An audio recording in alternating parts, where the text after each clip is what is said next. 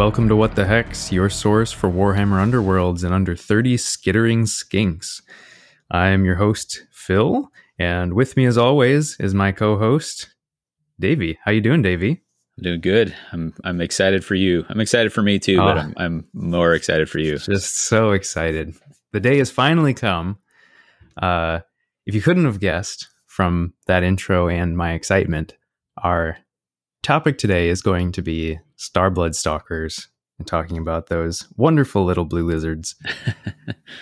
But to start us off, let's just set a little bit of context here for when we're recording this review. So we are recording on the day of the pre-order. So they just went on pre-order, which is also the same day as there was a preview show today. I haven't watched it yet. Wow. I think there's some juicy stuff in there probably for Underworlds as well. I saw there was going to be Underworld stuff. Yeah, there's the full, you saw all six exclamation point miniatures for the Ossiarch Bone Reapers warband. So that's cool. That's pretty exciting. I did not, so the Mir Kanan, I think is his name, the big axe guy who had seen before. Yeah. I think I didn't quite realize just how big he was until he was standing next to some human-sized skeletons. That guy is grande. Yeah, like Malog huge? Yeah, like Malog huge. So, wow. Okay, that's not what I would have expected at all. Well, here we are. I'm and not to get too far off on these guys, but it'd be interesting. I think it was not immediately clear to me if he's the leader. I'd have to watch the video again because we got some of those like real kind of partial view sort of things of here's a fighter card and you can see 23% of the actual face of it. The best teasers. So I think people who have watched it more than me or who are more paying a little more attention at the time probably spotted what his deal was. But as big boys go, if he goes in the Hrothgorn and Malog club, which he seems size wise like he might, it'll be interesting to see how he fills that out. And he's got the most compatriots of any of those as well. Yeah. Well, he's only 2 months away, right? Right. Yeah. So not too long of a wait. Yeah. And he might just be 5 wounds. I don't know. Anyway, it's exciting.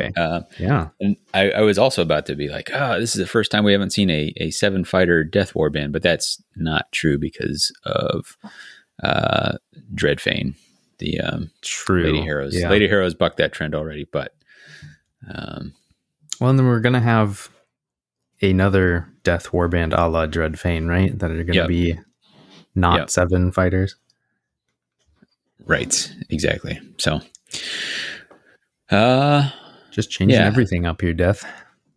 I just skimmed it here. Mir is the leader, so he is big. He is the leader. There looks like there's another guy who does something. He's holding some weird item in his left hand and a pole arm in his right hand. So there's some utility function guy. I don't know. And I don't know the Bone Reapers background well enough to, I think somebody who's a little better versed in their lore would be able to. But enough about people we won't see for some time. Yeah. I can guess, but what have you been up to lately? Well, I'm guessing that you guessed that I've been poring over the cards as they've been revealed for the Starblood Stalkers, and as soon as I have my hands on the actual models, I am going to be building and painting them. I think after we get done here, I'll probably get a deck put together and maybe start testing them out. All right. Sounds excellent. How about you? I have been playing some Rippas. I got to play a Rippas mirror match in our team tournament, which was a really, I can't remember if I already talked about this. But it was a lot of fun. It was real back and forth. I realized most people don't care for mirror matches in general, which is understandable. And I think I was not especially looking forward to it, but it ended up being great. yeah, I do like that warband quite a bit, and I think they got a couple cool things in the universals that came alongside your lizards here. So yeah, I think there's quite a few good universals that we'll get to talk about. Yeah, but I think before we jump in fully, did you have any community shoutouts for this week? I have not been paying very close attention. Two to what other people have been posting. Two small ones, I'll say. Well, I guess one would be to the Path to Glory guys who already have like 2 episodes out. We're recording this; they've already released their 2. They are flying. So they've released an episode on the Universals, an episode on the Stalkers themselves, and in the same vein of people doing stuff really, really fast for the community. Deckers and Underworlds DB, both those sites have already updated. It was literally within hours. I think yesterday we got to see all the cards on Warhammer Community, and hours later, I remember seeing that they had updated their deck builders, which is shocking. I don't know. I'm impressed. those guys just like clear the decks for that. I don't know how you. Anyway, hats off to them. Impressive. Always. Yeah, legends. And then, one other thing it was cool. I know that I mentioned the Tabletop Sydney channel, and I happened to be watching another one of their videos. We were talking a little bit about it before recording. It was pretty fun. Kaggers versus Godsworn Hunt, and then I hopped into the comments. I was going to say something that I noticed. I guess one of our listeners, David Lawrence, said that he found that channel. He was excited to see that channel. He said he heard about it here. So, and he mentioned that. That was cool of him. And I'm glad it was, you've always figured that people are scoping out your recommendations, but I'm glad that we were able to turn at least one person on to that channel, because those guys are doing great stuff, and I'm glad they're getting more people to take a gander. So awesome. Great stuff. Always good to see. Yeah. But let's finish with the preamble. Let's get to what you've been waiting for such a long time. So, yes, the Stalkers. We're going to do our usual, the warband playstyle, faction cards, universals. Made a little speculation, but why don't you start us off on this main topic here? Yeah. So I guess. I don't know. How do you want to do this? Do you want to break down just run down each fighter, or do you want to start with universal shared mechanics and then dive into the details? Let's go for some of the shared mechanics, such as they are. It is my takeaway just at the first glance was like, whoa, there was a lot of different things going on here. I'm going to have a hard time keeping track of what skink does what. I think once I see the miniatures, that might help. But it's going to feel like one of those.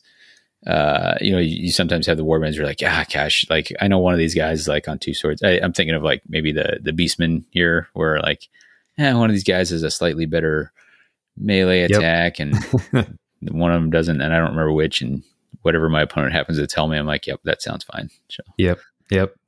I think it'll be very similar, and I think having all these sort of the names don't exactly just roll off the tongue. Unless maybe you're someone who speaks Nahuatl, which you probably don't. But their names definitely appear to be based off of Nahuatl, which is Aztec, for those who are not aware. And yeah, they definitely are not stuff you normally would see. So they definitely don't stick. But I think the nice thing is that all these different skinks have different weapon loadouts. You can just kind of be like, yeah, guy with the club and the shield, that one, and then one with a blowpipe, chameleon. Yeah. But yeah. So I guess since we're talking about the skinks, let's start there with the shared mechanics that all the skinks in the warband have, and that is their inspire condition. So. The warband has 2 separate inspire conditions, which is a little strange. It's not unheard of, but it definitely is not very common. And that is that all the skinks inspire after an activation where your warband is holding 3 or more objectives. So basically, do a temporary victory, and then your skinks will inspire, which is pretty nice, and suggests that you probably want them to play into holding objectives at least a little bit, because you're probably going to do it anyway. Sure. What's your instinct, having mentioned that, how important is the Inspire, do you think, or you want to touch on that later? We can touch on it now, I guess, but then maybe we'll be able to elaborate as we go through stats. But I think generally it's probably not actually essential. Most of the fighters don't get a lot better with inspiration. Mm-hmm. I think the ones who really benefit are the ones who gain additional defense, mm-hmm. which is Autopodle and Talk. So Talk is the blowpipe and club skink. He goes from 1 dodge to 2, which definitely helps when you're only on 2 wounds. And Autopodle being the chameleon, he's already at 2 and goes up to 3, which we've only ever seen on one other fighter. So that should be pretty nice to have 3 dodge. Mm-hmm. So not end of the world if you can't pull it off. No, I don't think so. I mean, like, you don't hit any harder usually when they inspire, and they don't all get any better in defense. Like, most of them just stay the same. Speed, it seems like, is the big thing across all of them except the leader. Like, I was actually trying to see, like, okay, do they all have like one thing in common with their inspiration? No, none of them. Like, across the board, they're all a little bit different. So like, they're very varied. Yeah. Little Godsworn hunting that way, I guess, as well. Yeah, that's maybe another parallel to draw. And then the only other commonality with the skinks is that the 3 dangle skinks, if you will, Talk, Shipik, and Huachi, which are the blowpipe and club guy, the shield and club guy, and the spear guy, they all have this rule called skittish, which is a reaction where after an opponent's power step, which is a fairly unique reaction window, I think, you can then push a fighter 1 hex away from an enemy fighter who's within 2 hexes.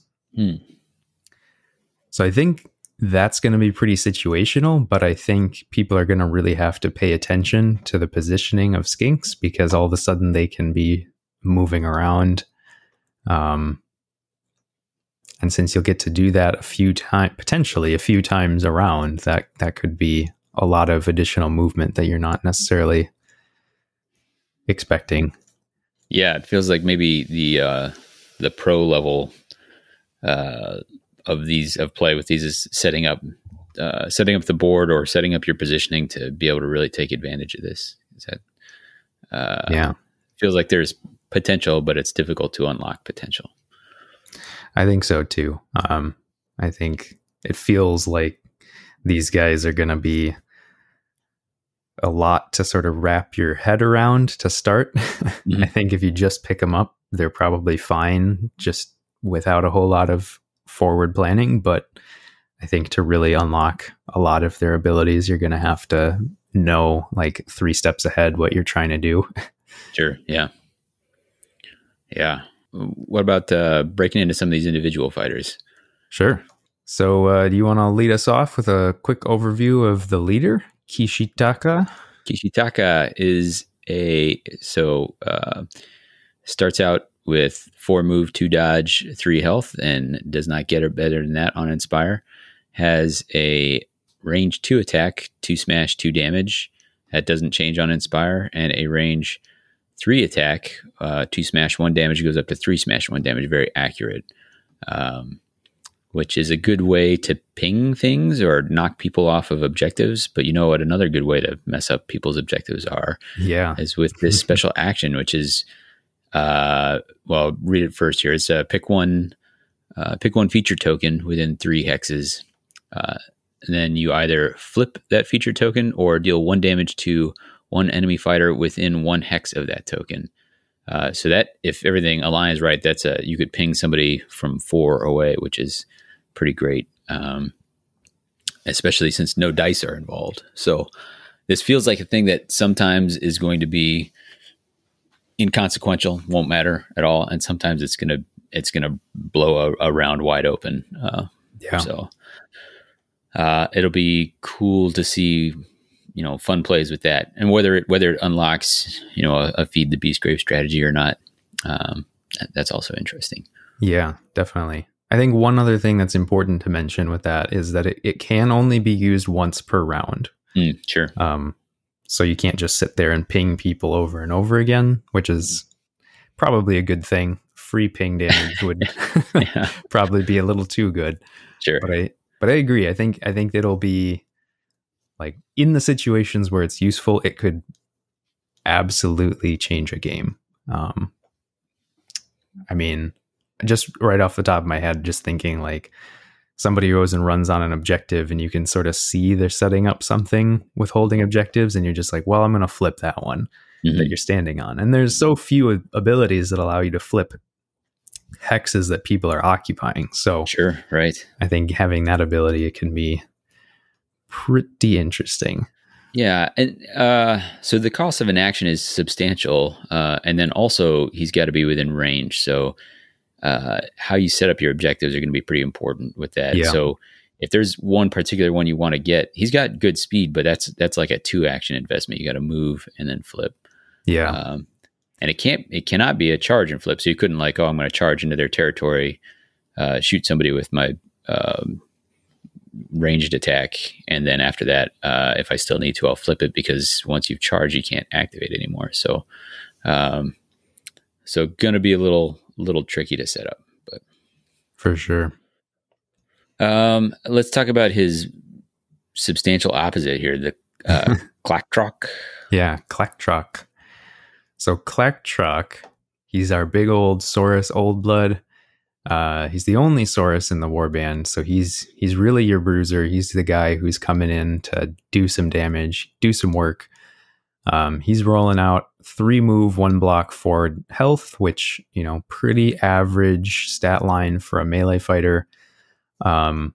What's not average is his Celestite War Maul, where it's range 1, 2 smash for 3 damage, which is about as good as uninspired attacks get. I think the only way they get better is with reach 2. And then he also has his powerful Jaws attack, which just the stat line's pretty, inconsequential. It's range 1, 1 sword for 1 damage. But he has a reaction that allows him to make that attack after his activation. So there's a lot of flexibility there. This is very much the same as how the wolves work in Rippas. So anybody who likes running Rippas will probably be very used to this. And same as the Rippas, this attack cannot have its characteristics be modified.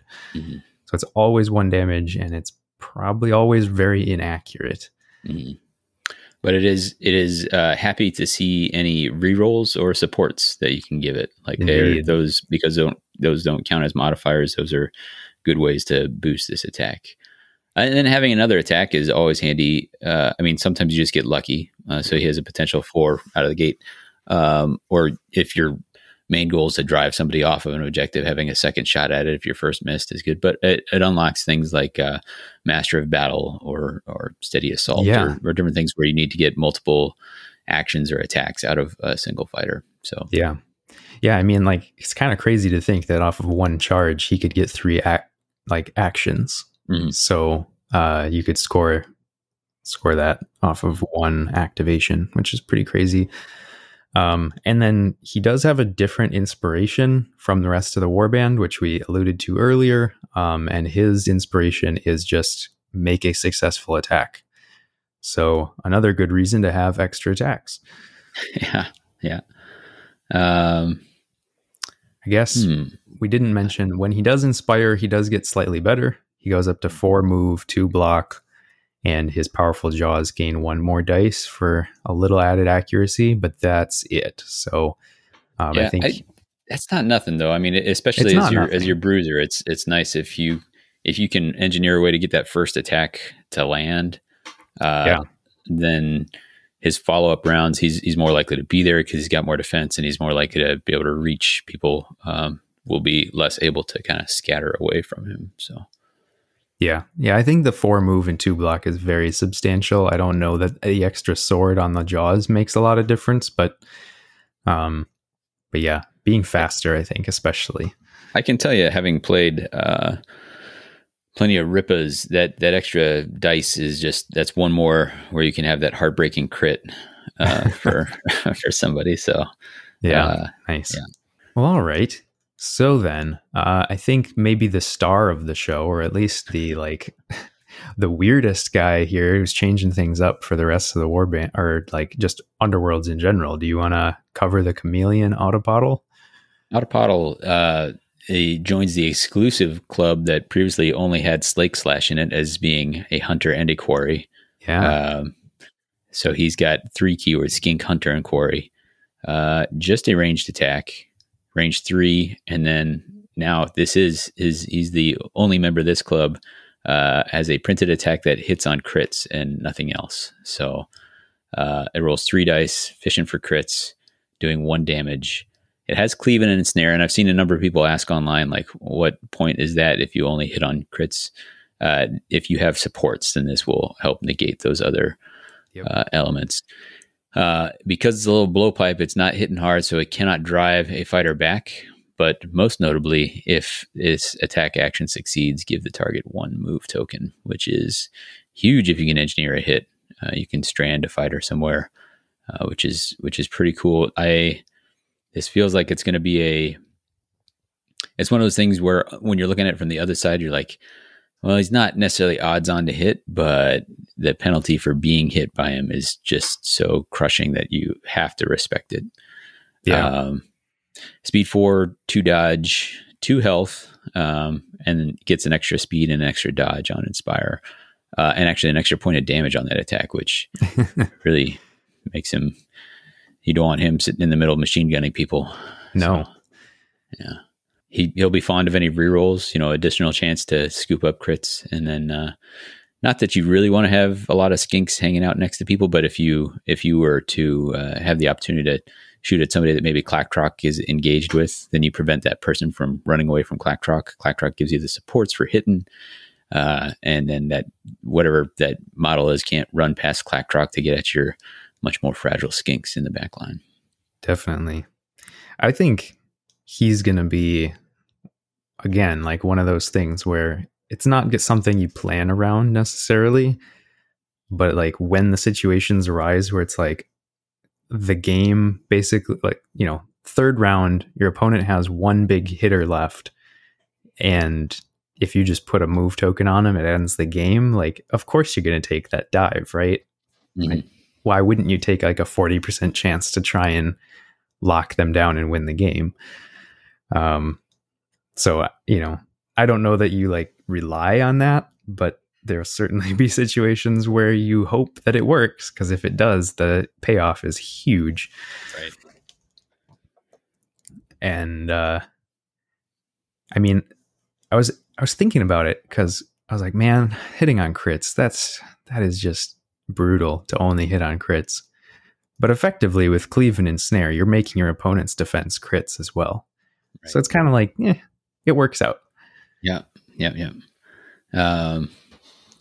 Pretty interesting piece, like very, very unique, not something we've seen before. And that's always welcome. Yeah. What do you think of, let's see, what we got just the backup singers here, the backup skinks. Why don't you pick one of those, or maybe you can kind of lump them together. I was thinking we can probably just kind of run them down in 2 groups. So we've got Huachi and Shepik, which are the 2 that are on block. So their stat lines are the same. They start at 4 move, 1 block, 2 health. And they inspire to 5 move, 1 block, 2 health. So they're probably your most vulnerable fighters in the warband, even though dodge technically is worse. They never go up above 1 defense. So they'll be, even inspired, they'll be the easiest to hit fighters in the warband. Huachi has the spear, which he's actually pretty decent in melee.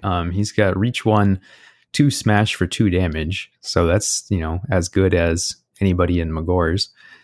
And then he can throw his spear as well, which is a reach 3, 2 swords for 1 damage that I'm not seeing anything that says that he loses the javelin after he throws it. So he can just keep chucking javelins, which is pretty decent.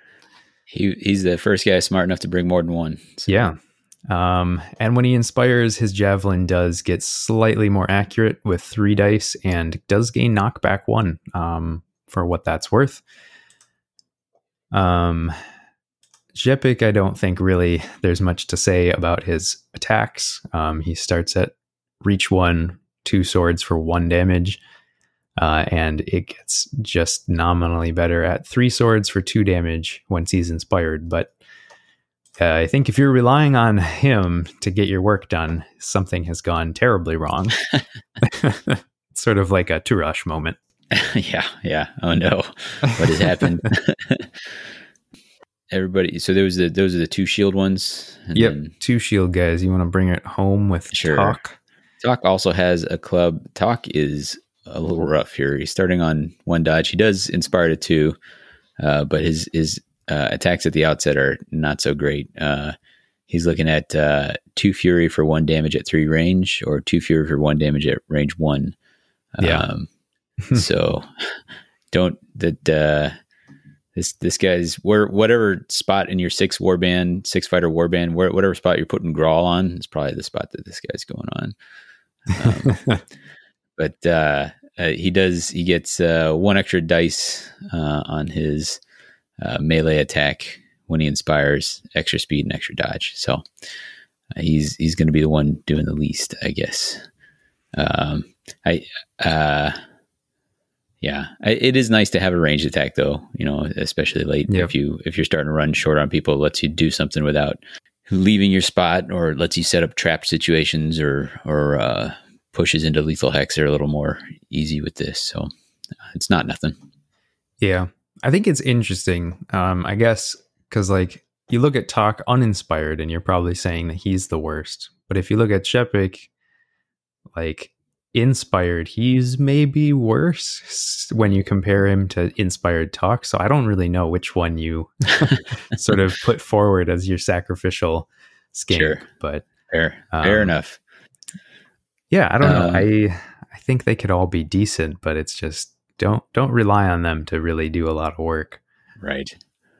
I think the only thing I wanted to say before we move on from the fighters here, Clacktrock, just be aware of the order of how things happen after an activation. So the first thing that happens is inspiration, then reactions, and then the chance to score surges. So he can actually inspire with his first hit.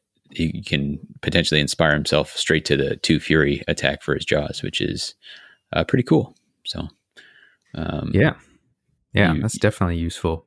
Yeah, you could surprise somebody that way. I think the only other thing to mention is that all 3 of the Dangle Skanks are hunters. So right, sure. They do unlock some pretty nice cards that way, but I don't know how much you want to invest in these guys. Right. I mean, if you have some cards that need a hunter to be able to do it, at least you have a little insurance there, plus whatever upgrades you happen to be taking. So you do have 4 hunters once you include the chameleon. Yeah. Oddpottle. Is that's like second most in the game, right?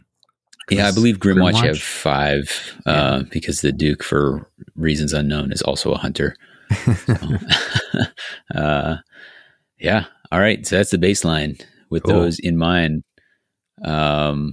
let's talk some faction cards. So we start the usual spot, objectives. Is there an objective that you thought was particularly exciting?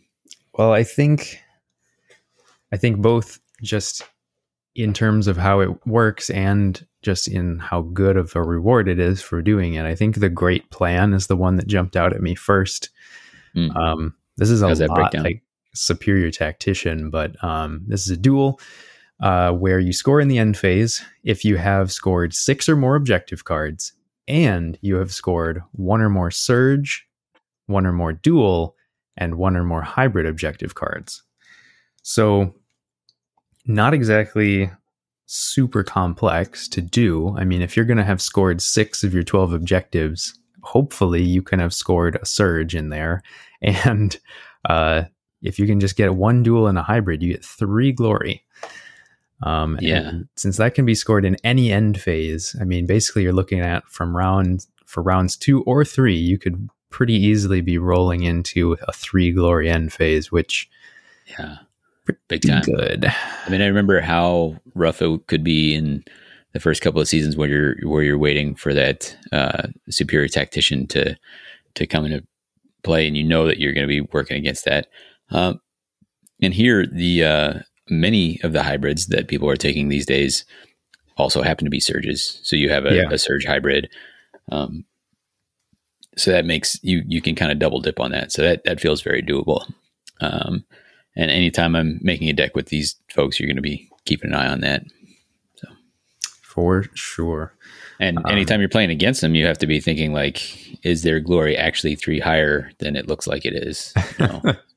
Because once they've achieved that, I mean, this is the thing with this is like, let's say you have a real solid couple of rounds early on, and you know this is coming. You can kind of back off, knowing that you've got 3, and unless they've got something real good, the opponent's going to have a hard time keeping pace.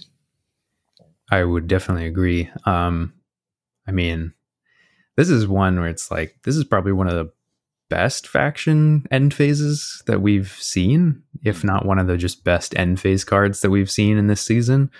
So yeah, I think it definitely is a definite standout. How about you? Any that really jumped out at you?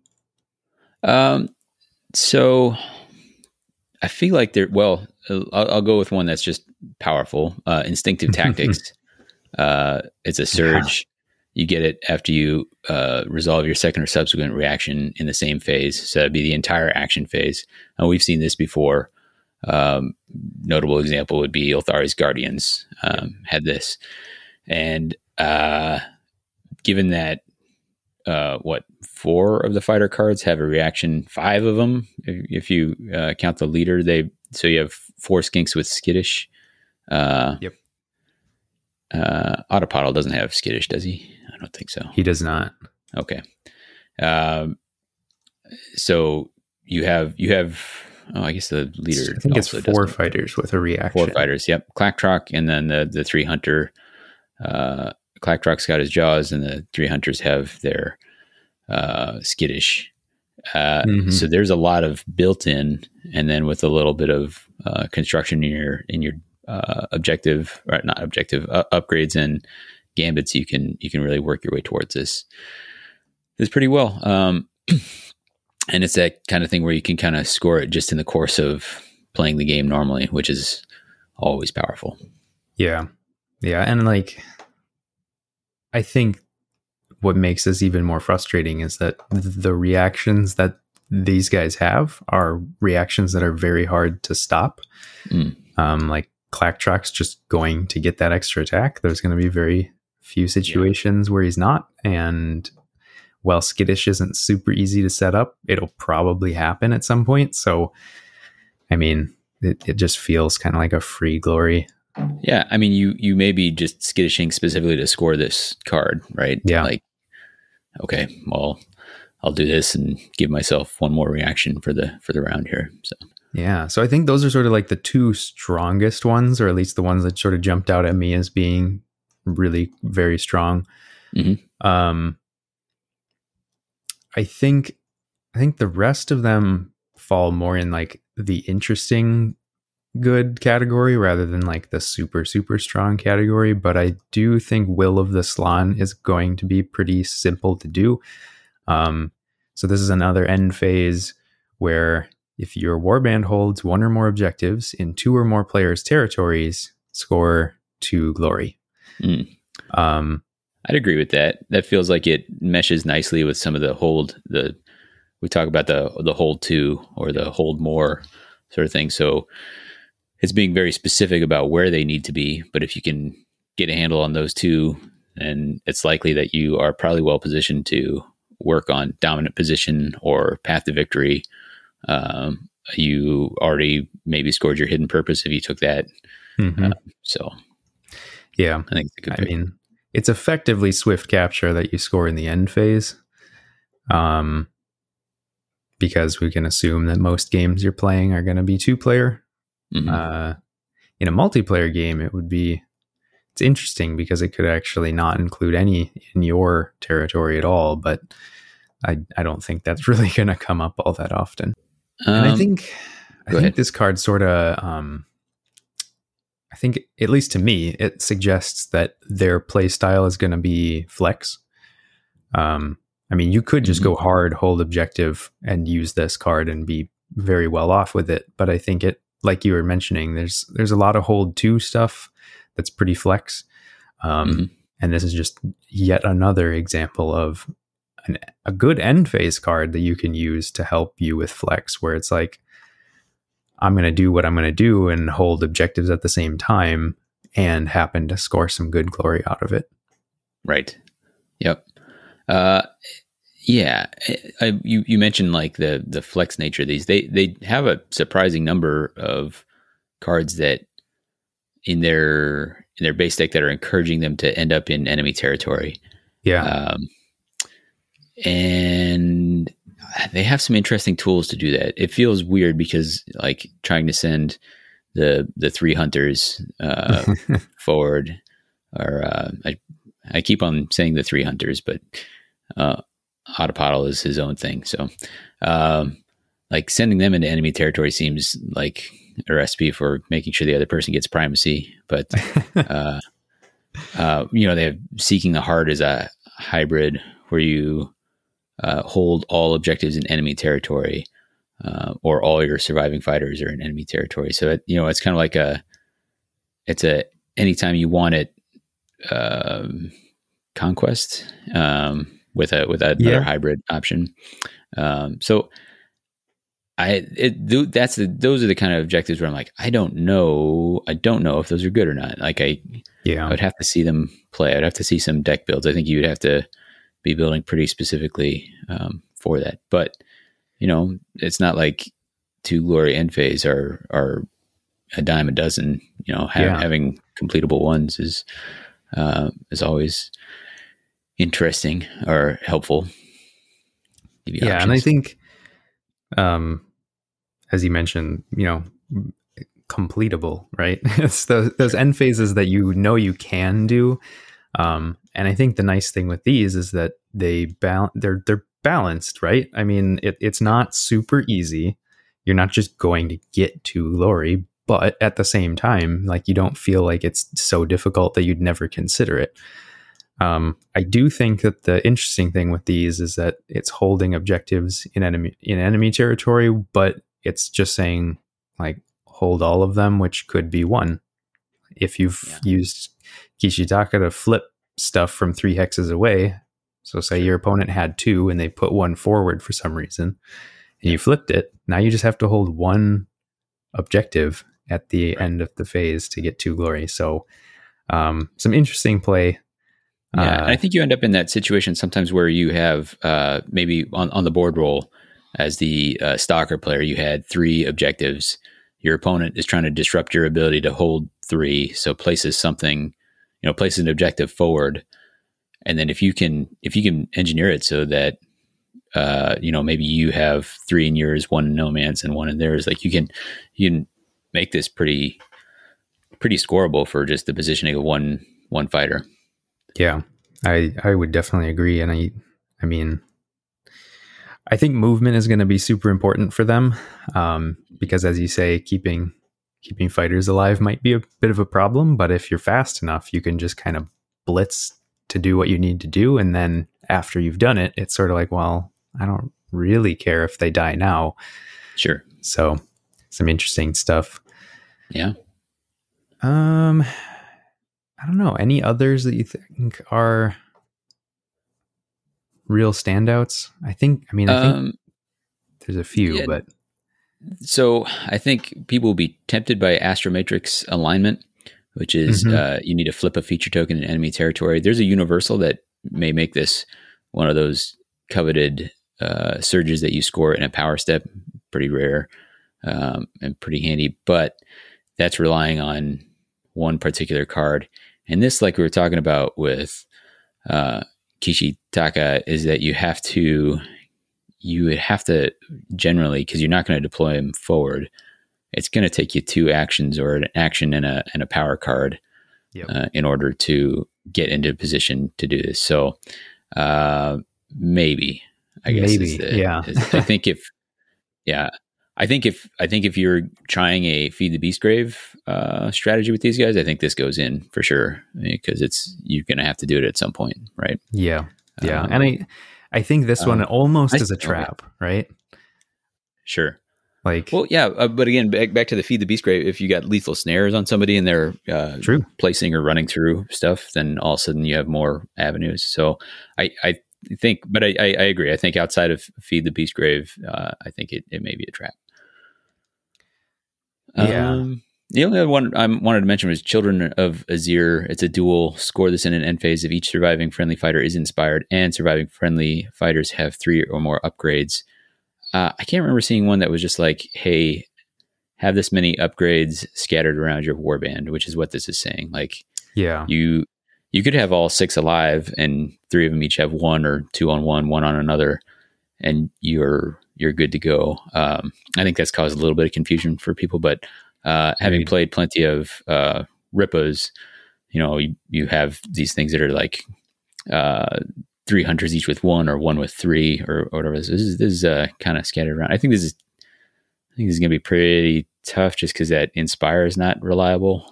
Or maybe the time you inspire is the time where you just cannot manage to land a hit with Clacktrock. So yeah. But 2, I don't know. I think this is one that maybe potentially gets easier as the game goes on. So like if you draw this in your 3rd phase, you probably feel pretty happy about it. If you draw this in your first hand, you feel terrible about it, right? Sure. So because the upgrades are hard to get out that early. Yep. Yeah. And getting inspired, it could take a while. I guess the flip of Astro Matrix alignment, which was probably take it if you're doing feed the Beastgrave. This is the probably take it if you are going temporary victory. Because unless you're leaning hard in that direction, kind of going all out to grab yourself 3 at some point, the Inspire will not be reliable enough for this to be good. But if you are going that direction, then if temp victory, you get 2 glory, you Inspire, then you're 2/3 of the way towards getting those upgrades out. I don't know. So yeah. But I think it'll probably end up on the cutting room floor.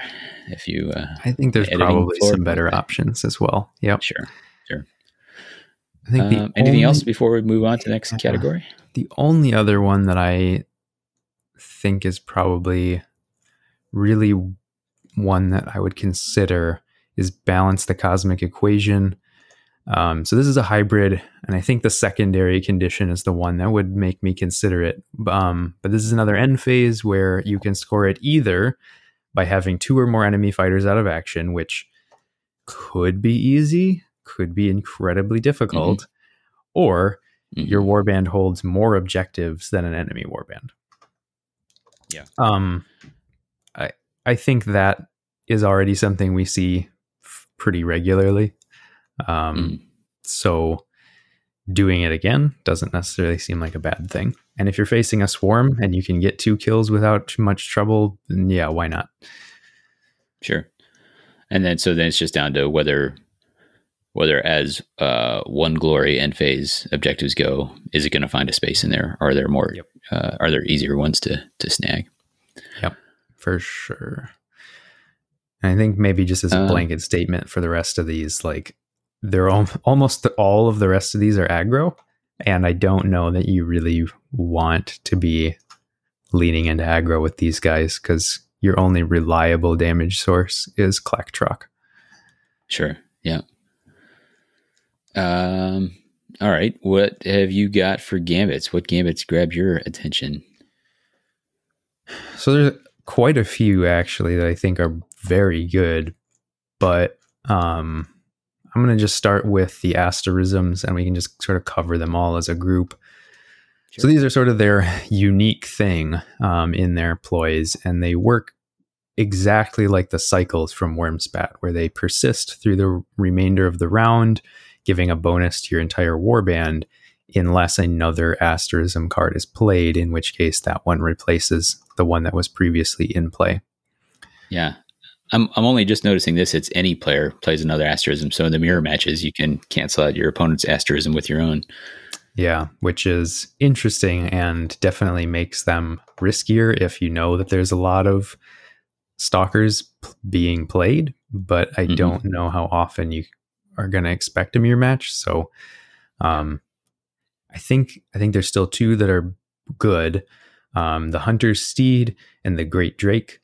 Hunter's Steed gives +1 movement to all friendly fighters for the remainder of the round, which I think is pretty nice.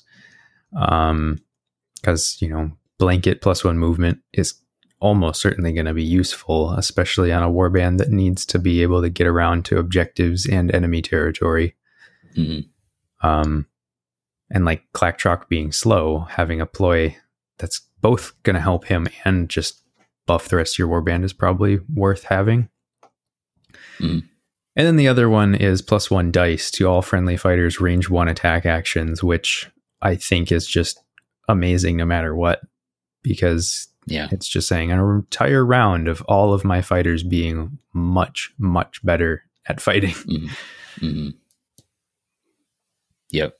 I think in other warbands, you would say this is broken. In this warband, it feels about right. If you look at how many range 1 attacks you have in this warband that you really care about, you're like, I guess it's that can be modified. That list gets a lot smaller. If this was available in another warband, you're like, how did they ever think it was okay to print this? This seems pretty on point, I think. Yeah. I think that's the nice. They're like a nice balance. They give a nice bonus, but it's not so powerful that you have to really be worried about it. I guess since we mentioned them, we'll just say that there is a third asterism called the Bulwark Celestial. I don't think you'll ever play it. It makes it so that friendly fighters cannot be driven back. The only problem with that is basically that most of your fighters will probably die in one hit. So I don't think you care if they get driven back, because they're probably just a smear on the floor. Somebody will prove me wrong, but it's pretty corner case where you would want that instead of where that would somehow crack your 10. Like, you can think of situations where it'd be useful, but I don't think you can think of many situations where that would beat out, 10 other gambits to make it into your deck. Yeah. I mean, there's like 5 other gambits just in this faction set that I think I would take before I took that. So here's one it does beat out is Tepok's Mystery. The real mystery here is, why would you take this card? It kind of feels, it says pick an opponent, they choose an objective card and shuffle it back into their deck and then draw one. It feels like this must have had a last minute change or something, or I don't know. It feels like in general, this is beneficial to the extent that the first time I read it again, because like, maybe you can play it on yourself. I'm like, no, you can't. So that would actually be very good. Yeah. I was trying to think, like, there are a few ways you could kind of tweak this, where if it was like, look at their objective hand and then they can do, and then you have a kind of a cool guessing game of like, I saw your cards, then you ditched one. So I know 2 out of the 3, but I don't know which one I know. And did you draw it up? But that's okay. Yeah. Or even if you got to pick one at random, so that your opponent doesn't get to choose the one that they're least likely to score, right? Yeah. I guess the other way it could go is that instead of having them like shuffle and draw, like you actually have it be like a lockdown where you'd say you just can't score that card this round or something, but then it would be really strong, and that's probably too much. So I'm guessing there were probably stories about what happened with this card in playtesting. So maybe we'll hear about them someday. Sure. There's some power. You said there were other powerful ones in here. What? Give me one of those that you take. Yeah. Well, I think maybe one of the most powerful ones is Huan Chi's Device.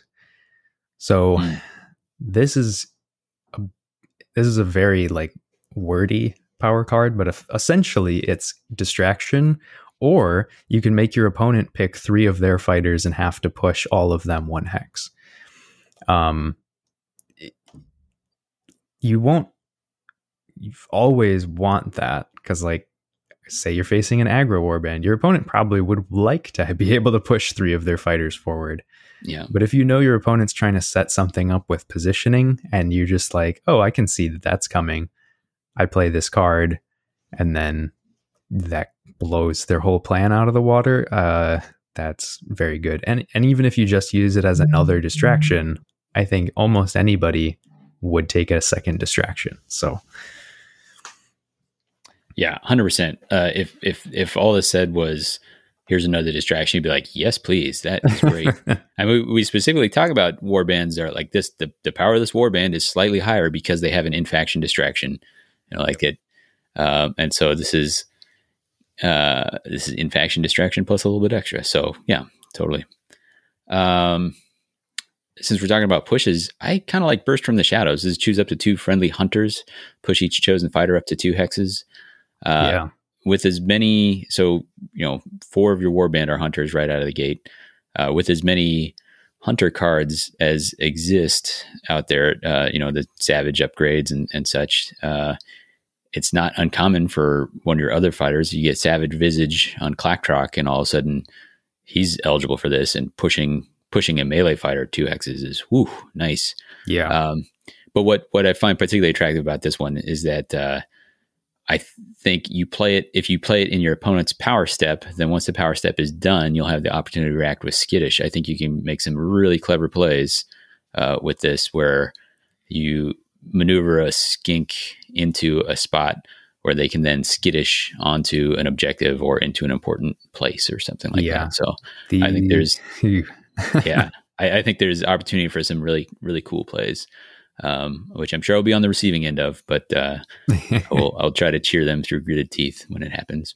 Yeah, I think these guys, just all the different push chaining and movement chaining that you can do with them is going to be a headache for people once they really start to figure out all the different nifty combos that they can do. So I definitely agree. I think Burst from the Shadows is great. And I mean, it's almost a little crazy that they printed it this way instead of having it be choose up to 2 friendly skinks or something, because hunters, as you say, you can just add that fairly easily right now. And in most other warbands where we have like push 2 friendly fighters 2 hexes, it's limited to like this specific keyword, like in the ghouls, it's specifically Pack advance. Yeah. Like you have to use it on a crypt ghoul, and or like the Nobblers in Hrothgorn, there's a card you can push 2 of them. And so I'm just a little surprised that it's like just 2 hunters, but maybe with rotation that'll become less powerful. But yeah, I think that one is super good and definitely one I will be taking. Yeah, I agree. I mean, it's fun, and I think it's deceptively powerful. Would you, since this is your warband, well, we're talking about not just deceptively powerful, but just straight up powerful, Lords of Space and Time. What do you think of this guy? Yeah. Lords of Space and Time is pretty crazy. You get to choose a friendly fighter that is not adjacent to any enemy fighters, and then place them in the same hex as an objective token in enemy territory that's not adjacent to enemy fighters. So while it is limited in that you know where you can go and who you can pick to teleport is not as flexible as you might want it to be, the precision with which you get to place fighters is good. Also, of note, you can choose any fighter, even if they've charged or moved already. Sure. You do have to give them another move token after they do this, but if you've already charged, why would you care? So some very interesting plays you can do with this card. And like, so, you know, goes well with some of those objectives who are holding stuff in enemy territory, because teleports let you jump onto objectives when your opponent really can't stop you. Right. I don't know. Like this card is pretty good. I think we'll see how well people can just force you to not be able to do it. But I think even having that ability to control how your opponent plays the game is valuable. So right. Just the possibility that this could be in the Stalker's deck is going to affect how people are playing against them.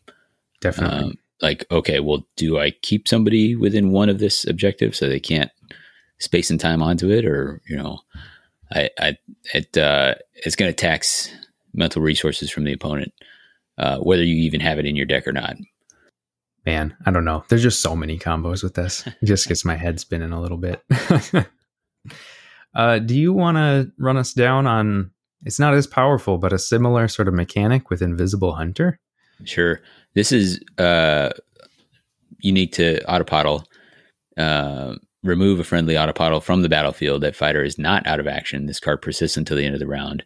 When this card no longer persists, place that fighter in an empty hex not adjacent to any enemy fighters. You cannot play this card in round 3. There's another way to kind of teleport in.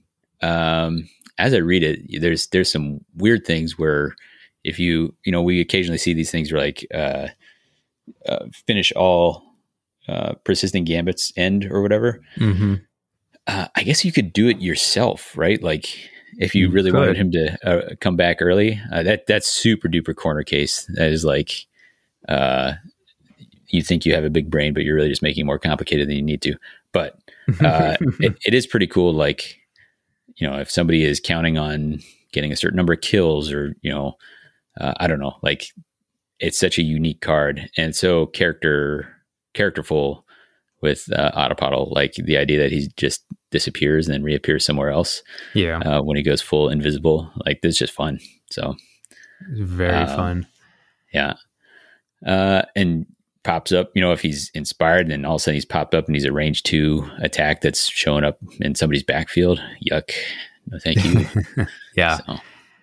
I think it's interesting to know that since this will more often than not end when you just normally would clear persisting ploys, which is at the end of the phase, that you wouldn't be getting him back until after you scored objectives.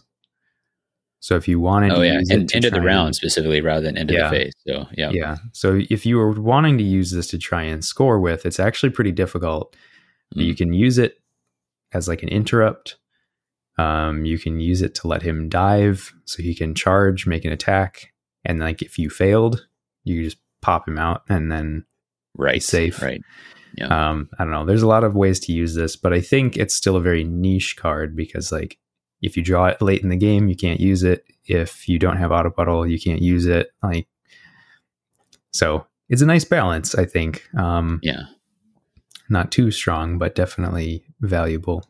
Yeah, I think as one of the uses you just mentioned there, I think is probably the most common use is I charged an Autopodal and I either succeeded in putting a move token on somebody I really wanted to put a move token on with his blow dart, or whatever the case. Now he's in a threatened position and I'm just going to pick him up and you cannot.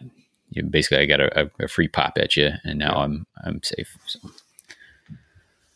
Yeah, little illusory fighter. Yeah, that's exactly what I was thinking too. I was like back in the old illusory fighter days, and I guess one thing we maybe haven't mentioned, but like, there's no restriction on any of these fighters about being able to equip weapons.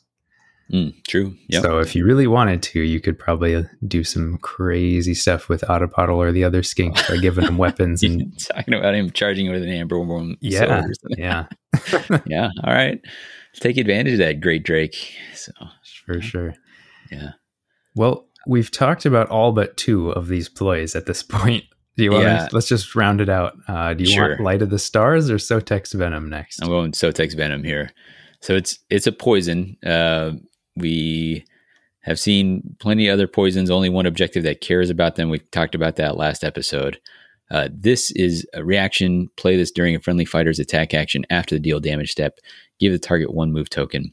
Doesn't matter what range your attack is. Doesn't matter who's making it. It can be from anybody in the warband. Obviously, particularly powerful on ranged weapons where you can ping somebody from farther away. But also you could drive them back. So hit them, drive them back, and then apply this. This is like almost a reason to like take this warband here. Like handing out move tokens like this is nuts. And it automatically increases the value of any fighter in this warband that has a ranged attack. Yeah. Because if you can sneak something through, obviously you actually have to deal damage. Otherwise, if it's an unsuccessful attack, you're going to skip the deal damage step. But this is humongous, and it's gonna make, if you got a later game, you're playing Magors or something, they're down to a couple fighters, you cut their offensive output in half if you can throw a move token on one of these guys. So wild, really good. Yeah, must take. Love it.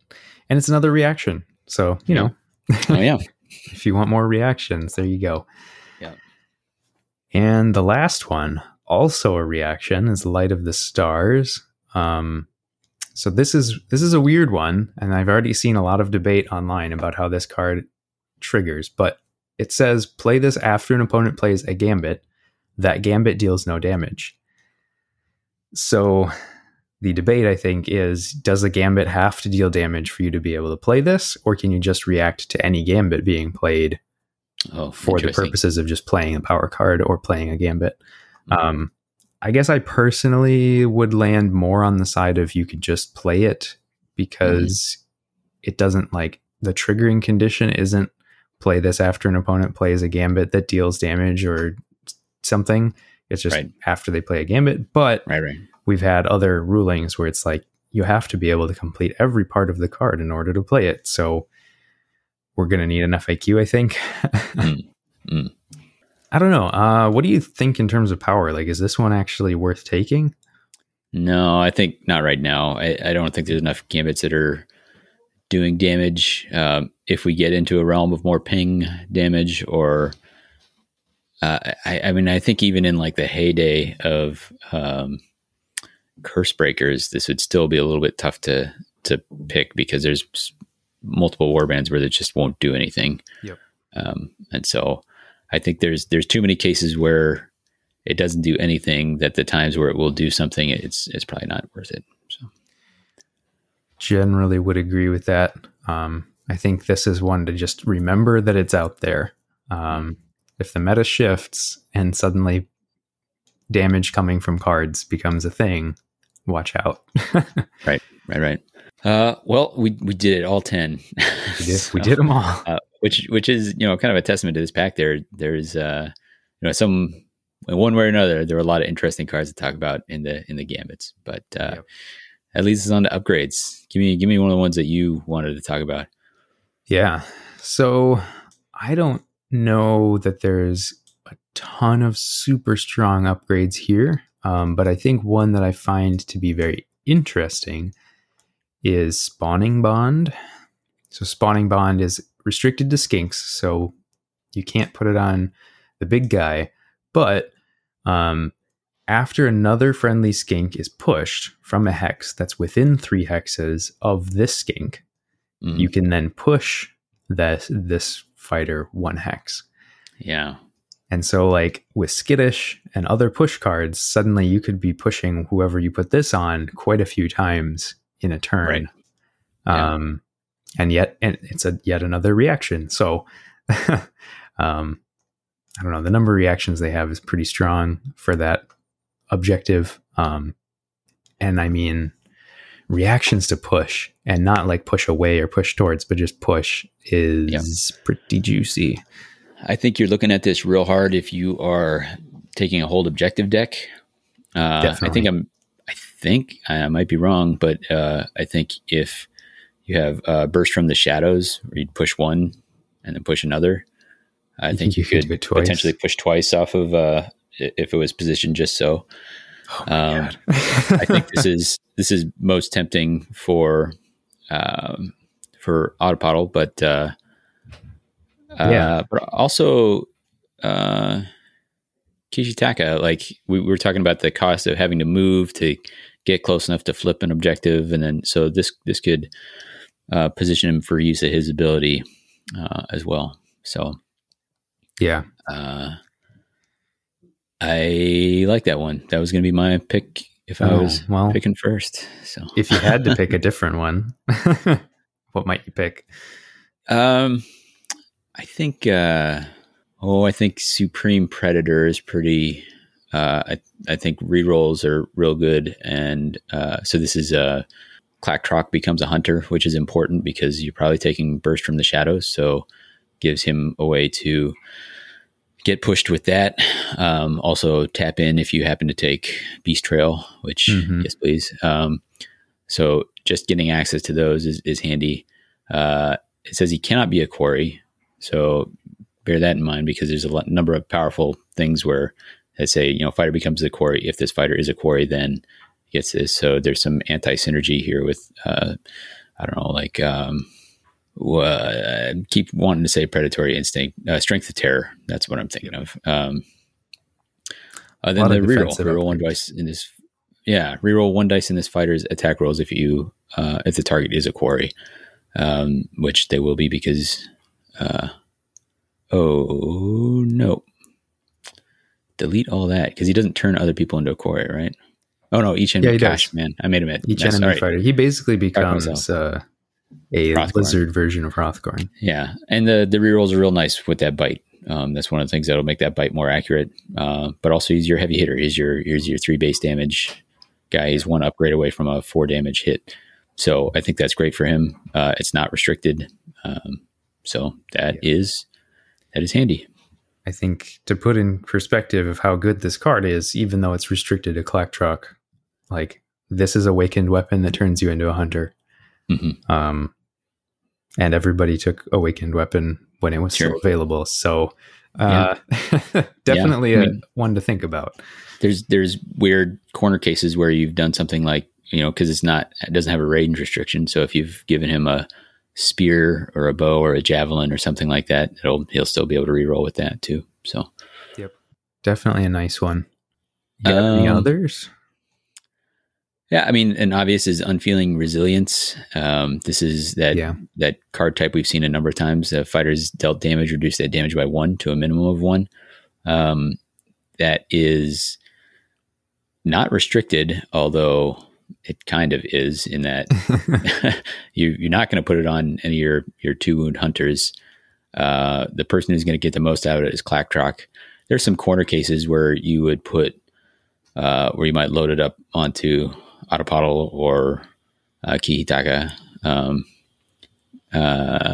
But I don't know. Like in some warbands, this is auto include, like crushes. Like, why would you not? Here it's a little more iffy, and it might get pushed out if you're going for some other strategy. If you're trying a Feed the Beast Grave or trying a hold or something like that, you may run out of room for it. But these are always quite powerful. Yeah, I think survivability is enough of a problem in this warband that you would be probably looking at this pretty hard. I mean, I know you say you wouldn't put it on a skink, but if you knew it was really important for that one skink to stay alive, it might be enough, right? I mean, if you know your opponent's hitting for 2 and you just need to survive 1 more attack, that could be enough. So, and I mean, it's super flexible. So definitely a strong one. Like you said, probably kind of an obvious option since it's been proven to be a good archetype of a card in other warbands. What about you? What do you got that jumps out at you?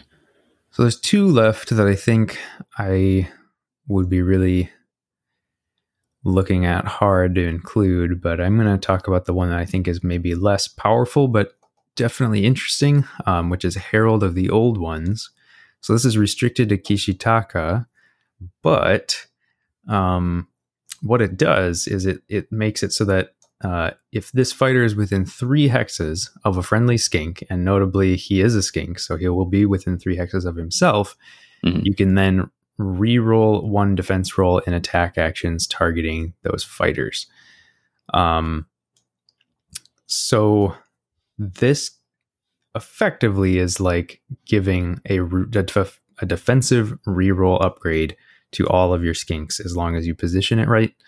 And with like 2 dodge and 3 dodge fighters, I think that reroll could actually be pretty good. Pretty big deal. I think the 1 block guys even really would love to have a reroll, because sometimes that's going to be the thing that makes or breaks your game. Yeah, especially early on. I mean, we're seeing some more accuracy enter the game, but a block with a reroll can be pretty great. Like it's a pretty good boost to survivability if they've only rolled the 1 success, and that happens plenty of times. For sure. Well, speaking of accuracy, I think you were probably thinking about this one that I was thinking about as well for your last one. Is that right? Heaven blessed weapon. A little bit of this. Yeah. As +1 dice and knockback 1 to this fighter's range 1 attack actions. So you, again, Clacktrock is your obvious candidate for it, but he's not the only one. You know, sometimes just landing a hit that'll get somebody off of an objective. And also knockback 1 is not nothing, because it means that they need more than a sidestep or a distraction to get back in range. So that's pretty good if you're going offensive. Pretty cool. I don't think I would take this. I think there's an insane build that has selfless sacrifice, which is restricted to skink. If you have a skink that's about to die, then it gets to make an attack action. So if you were going with that kind of weapon build or something, you had somebody running around with the larval lance or something like that, then getting an extra larval lance stab is pretty cool. So yeah, I mean, it just feels like one of those things where if you're getting to that point, like, I don't know, like maybe there's better things you could be doing. Oh, there 100% are. I totally agree. I just the art is cool. You got one of the skinks just like diving at like Slash's claw. Yeah. All right, bud. Who that's? Shepik? Oh, Shepik. Yeah. He's got a club and a shield. All right. Well, I think unless you want to talk about one of the other couple that we didn't mention, I think those are the only ones that I thought really stood out. I guess there are only 2 more. No, I think we're pretty good here. Yeah. I mean, they're basically very similar. They both give bonus move. So if you need more move, you've got it. You got options. So, there you go. Yeah. There's a camouflage to make your autopodal more defensive from range, and a crazy one where you spend glory to give cleave. That they seem pretty corner case, but if you're all in on the autopodal strategy, whatever that may be, then maybe. I guess Astrolith Igniter could actually be pretty useful. I mean, it's going to be niche, but like when you really need cleave, sometimes just having it available for 1 attack can really make a big difference. So yeah, maybe. Yeah, sure. I mean, you've got it does make getting damage through on Hrothgorn a lot easier when Hrothgorn's inspired, walking around with 2 block. Like, that's putting them down to crits is pretty nice. So it's on demand, and it can be on multiple fighters as long as you got the glory to spend. Yeah. Any final thoughts on the warband overall here, Phil? Yeah. I think I mentioned it already, but generally, I think the Stalkers feel like a very flexible warband. I think there's lots of different ways you could play them. And I think that also means that to figure out like how to play them best is going to be difficult, and they're probably going to have a really high skill ceiling. Like, if you are really good at piloting them and taking advantage of all the weird tricks that they can do, they will probably take you very far. But I do think that there's going to be a big disparity in terms of like people who just started playing them and people who've played a ton of games with them. Yeah, that makes sense. Your comment about them being a flexible warband, that kind of aligns with 2 of the, so Kagras, they're kind of unilateral in the way they generally want to go, but I remember having the impression that Dread Pageant and the purifiers. They have a lot of different directions you can build them, and this feels fairly similar. I definitely agree. I think one of the biggest challenges these have coming out of the bat is that they are a 6-fighter warband, and the more of those hexes you fill up at the start, the more people can get at you. But I look forward to seeing some cool games with these guys. Yeah. Well, I look forward to playing them. So hopefully we can face off a bit, and you can school me and show me how to not play these guys. we'll return with like, here's what doesn't work. Yeah. That sounds cool. So we have gone on for plenty of time already. So we are going to save the universals for a next episode. We'll follow that up. We'll get a chance to see some of those in the field of play, and then talk them up a little bit. I know there's some reviews out there. If you just can't wait, check them out. And then I guess I'd say in general, we tend to do these as we just talk about the ones that we find interesting. There was enough that we found interesting. We ended up talking about a lot of these cards. If you would rather just hear us talk about every card, or if you like how we do it, let us know. We'll be receptive to feedback, or not, but it'd be nice to hear. Any final thoughts before we close out here, Phil? No, I think that's enough to chew on for now. We got a lot to work through here. All right. Well, I think that then will wrap us up. As always, if you would like to get in touch with us, you can do so at WTHcast on Twitter or whatthehexcast@gmail.com. If you can't get enough of our show, or if you're just interested in more about the Mortal Realms in general and the lore behind all these fighters in Underworlds, then you can check out all the rest of the content from the Mortal Realms at themortalrealms.com. And as Davey just mentioned, our next episode, not entirely sure when we will do that, but we will come back at you with the other half of this release, talking about those universals. Davey, you got a recommended listening for folks today? I do. I've got this is a band called King Gizzard and the Lizard Wizard, and the song is Time Equals Fate. Oh, man. That name is pretty perfect. The only thing that would make it better is if there was an actual lizard wizard in this warband. Yeah, right. All right. Well, for What the Hex, I've been Davey. And I've been Phil.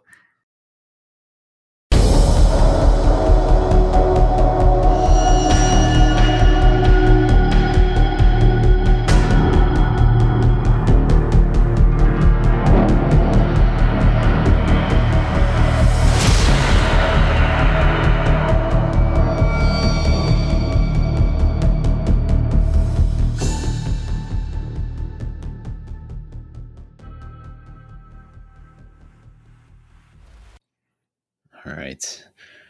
I'm going to edit this out, but I'm just... All right. Let me get this recording locked in. All right. Cool. I'm sure I'll eventually run out of save spots on Underworlds DB,